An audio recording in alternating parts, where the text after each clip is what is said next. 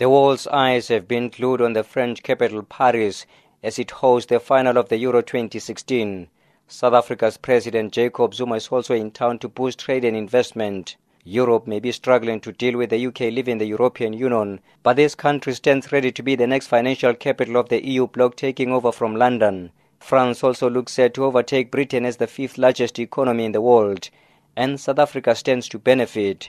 Presidential spokesperson Bongani Ngqulunga explains. Our main focus as South Africa is to strengthen economic relations between South Africa and France and other European countries. There are specific sectors that have been identified, such as agriculture, such as tourism, manufacturing, and defense. What he really aims to achieve through this is to increase trade between South Africa and France, to attract French companies to come and invest in South Africa. So our main focus is to make sure that ordinary South Africans benefit from this visit, to make sure that we grow the South African economy and that we create jobs for ordinary South Africans. France remains an important source of foreign direct investment for South Africa. The two-way trade is standing at 33 billion rand, and investments from France have created almost 5,000 jobs. With trade still skewed in favor of France, Trade and Industry Minister Dr. Rob Davies says they want to use the visit to level the playing field. There is a sizable imbalance in favor of France. The imports from France are 24 billion. Our exports to France are about 9 billion rand. And if we look at the exports that we have, well, they're dominated by value-added products, which is a good thing. Vehicles, aircraft, machinery, then they come edible nuts and citrus fruit and things like that, only fairly low down. But what does that reflect? It reflects, for example, that we have companies in South Africa that are producing components for Airbus.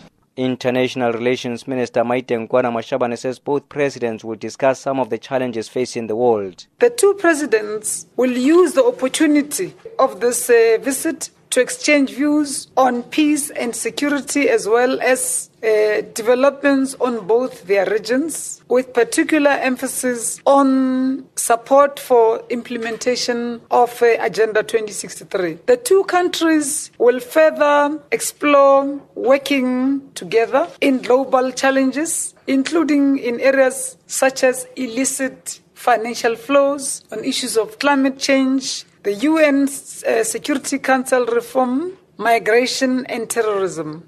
South Africa has also welcomed almost 130,000 French tourists in the past year. Slauzi Mukhami is the CEO of investment company Ladies on the Front Line.